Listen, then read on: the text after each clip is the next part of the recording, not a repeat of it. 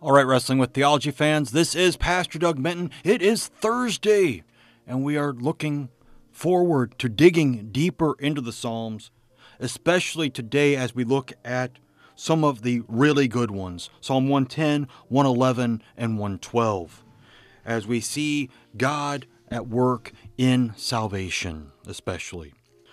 All right, Psalm 110, probably the most familiar of these three, a Psalm of David. The Lord says to my Lord, sit at my right hand until I make your enemies your footstool.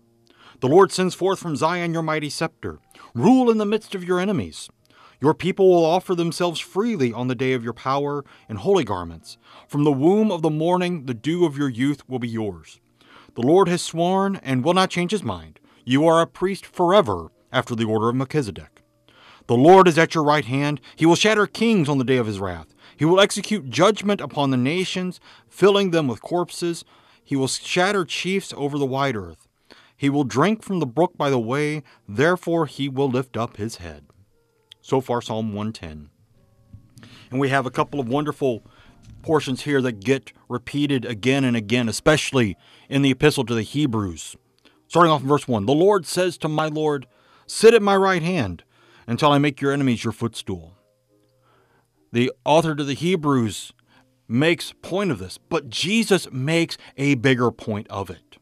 When he asks the chief priests and the scribes, who is the Christ? Is he David's son or David's Lord? And quotes this verse. The Lord says to my Lord, sit at my right hand until I make your enemies your footstool. Where is this? Obviously, it's in heaven. So who can this possibly be talking about? Well, it's the ascended Jesus, sitting at the right hand of God the Father Almighty. From thence he will come to judge the living and the dead. And that judgment comes after all of his enemies have been made his footstool. And Paul goes on in 1 Corinthians 15 to talk about the last enemy is death. So once death is completely done, once it is time for all people to be brought together for judgment, then Jesus comes back as David's Lord, but also David's son. But he's not also just from the royal line of David. He's also a priest forever after the order of Melchizedek. Melchizedek is one of those great figures, and I could probably spend this entire time just trying to flesh out Melchizedek. But it's really simple. He is more than likely the pre-incarnate Christ appearing to Abraham because of his description in Genesis. Well, first of all, Melchizedek means king of righteousness. And he is the king of Salem, which comes from Shalom, which means peace. So if he is the king of Salem and the king of peace, who else could that be but Jesus? Even in his pre-incarnate form, appearing to Abraham, in which Abraham gives him tithes as a priest of God Most High.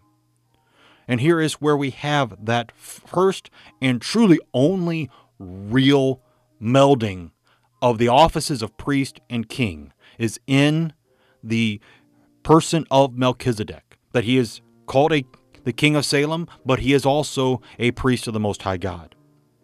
This is only a thing that Jesus can do, because the Davidic line, all the kings, could not do the priestly roles.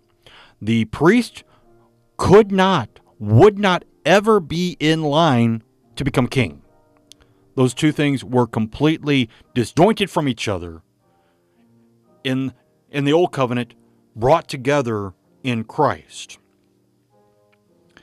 And that is the thrust of Psalm 110, is that Christ is here. He is priest and king, sitting at the right hand of God right now. So what do we do about it? Well, that moves us into Psalm 111. Praise the Lord. I will give thanks to the Lord with my whole heart, in the company of the upright and the congregation. Great are the works of the Lord, studied by all who delight in them. Full of splendor and majesty is his work, and his righteousness endures forever. He has caused his wondrous works to be remembered. The Lord is gracious and merciful. He provides food for those who fear him. He remembers his covenant forever. He has shown his people the power of his works in giving them the inheritance of the nations. The works of his hands are faithful and just. All his precepts are trustworthy. They are established forever and ever, to be performed with faithfulness and uprightness. He sent redemption to his people. He has commanded his covenant forever. Holy and awesome is his name. The fear of the Lord is the beginning of wisdom. All those who practice it have a good understanding. His praise endures forever. So what do we do with this priest and king, who's also a prophet, but that didn't really fit into Psalm 110? What do we do with this Jesus? We praise him for his wonderful works. Great are the works of the Lord. Studied, not just observed and noticed, but studied. What do these things mean? Full of splendor and majesty is his work, and his righteousness endures forever. We study to show ourselves approved, but we also study so that we can be better suited to understanding Jesus. Because try as we may, we are never this side of heaven going to be at a place where we completely understand Jesus, where we completely get everything that he did. And that's part of the beauty of Christianity, is that we don't need to know everything. We just need to trust what we have and what we do understand to be only the tip of the iceberg. And he goes on.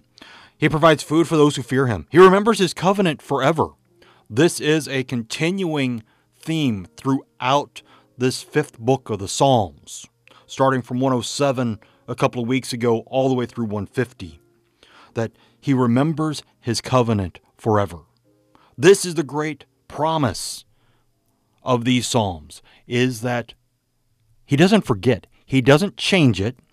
He remembers it forever. It stands forever. Because the works of his hands are faithful and just. All his precepts are trustworthy. They are established forever and ever. What he has done remains forever. His promises, his judgments, everything remains forever. He is not going to change his mind that, well, okay, before 2006, this was a sin. But now, after 2006, it's no longer a sin. Jesus doesn't do that. We might do that because we want to try to make ourselves out like the world. But that's really like the infamous finger poke of doom in WCW, World Championship Wrestling. Kevin Nash had won the title. He was a member of the New World Order, a stable led by Hollywood Hulk Hogan. And as the leader, he was the one who should have been the World Heavyweight Champion. But the way it was written out, they weren't going to give him the title. So Kevin Nash, as one of the members, says he'll defend the title regardless of what the promoters, what the backstage crew wants them to do, and he'll defend it. So he walks into the ring. Hogan pokes him in the chest with his finger. He falls down. Hogan covers him. 1, 2, 3. New World Heavyweight Champion. That's what we do when we decide, well, yeah, it used to be a sin, but now it really isn't anymore. I mean, it's just too commonplace to really call it a sin. Well, we still call murder a sin. It's all over the place. I'm 2 hours south of Chicago. Murder is around. We still call stealing a sin. But, well, if it's not going to help people, we really need to divert that money somewhere else where it can do more good. I mean, we can justify anything all we want. That doesn't make it any different. That doesn't change whether it is a sin or not. God's word remains forever. It endures forever. And with that, he has sent redemption to his people. Holy and awesome is his name. And here is one of the great taglines of the Psalms. The fear of the Lord is the beginning of wisdom. Wisdom can only start by first fearing the Lord. And this not being afraid, like he's going to hurl thunderbolts at you and strike you dead right on the spot, but that reverent fear of being in his presence because he is your creator. He is the one who has given you life in this world and has promised you salvation and life in the world to come. All those who practice wisdom have a good understanding. They begin to understand that practicing of wisdom and the practicing of the fear of the Lord, that brings about great benefits. That brings about the understanding of the Scriptures. That helps you to wrestle with the theologies that are out there saying, well, this can't be all that bad anymore. Well, that is the problem, isn't it? And we have to stand firm as people of the Word, which is where Psalm 112 comes in, especially as the ESV puts the heading on it, the righteous will never be moved.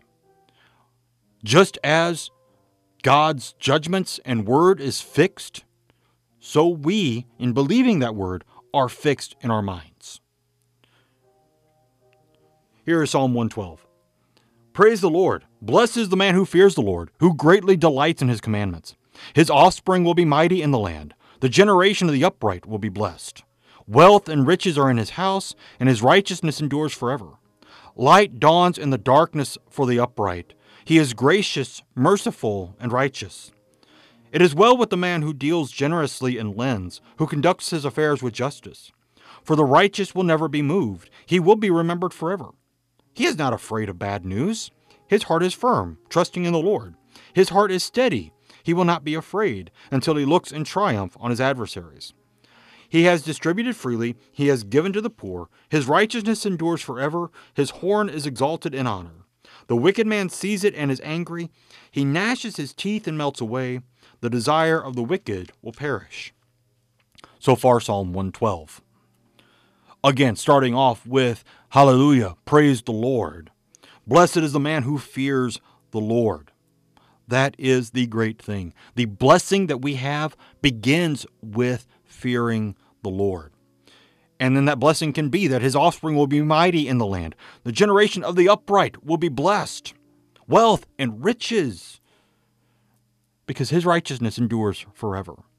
Light dawning in the darkness, that even in our darkest moments, the light of Christ still shines. The righteous will never be moved. He will be remembered forever, and that is a great blessing in and of itself. People ask, especially among the evangelicals, do you know Jesus?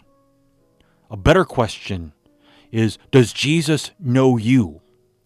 And yes, as God, Jesus knows everybody, but that knowledge of being in a relationship with him, of being saved by him, that he has called you by name, that is more important than amassing a doctorate degree in Jesus trivia. Being known by him, much better. Because the righteous is not afraid of bad news. Bad things happen in this world. We see it all the time. The news is full of it.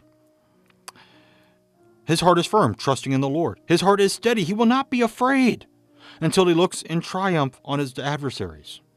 Until he looks with the blessing of God over all those who are not blessed by God, but are ultimately cursed and ultimately condemned to hell. Not that we gloat over that, not that that's what heaven is going to be like, but it is going to be the triumph and the songs of triumph that we will sing, as we will look at when we get to Revelation in a few months. We see that the righteous will not be moved, because the righteous are there in the palm of Jesus' hand. Just like he tells the disciples in John 10, just like Isaiah says in chapter 49, I have engraved you in the palms of my hands. You, dear Christian, are engraved in the palms of Jesus' hands, in the nail marks that still mark his hands, showing that his sacrifice has paid your way into heaven. That through him, you can properly fear God, and through him, you have life everlasting. And with that knowledge, you can stand. You can wrestle with all the theologies around you because you know where you're going at the end. Win, lose, or draw in this life, you ultimately win with Christ. That's it for this week. I thank you for being here, digging deeper with me into the Psalms. We keep getting closer and closer. Eventually, we will get to Psalm 119 and spend a little time there. But until then, we enjoy the shorter Psalms as we get up to the longest chapter in the Bible. Until then, until next time, this is Pastor Doug Minton, thanking you for digging deeper with me into the Psalms so that we may all be strengthened to wrestle with the theologies around us. Amen.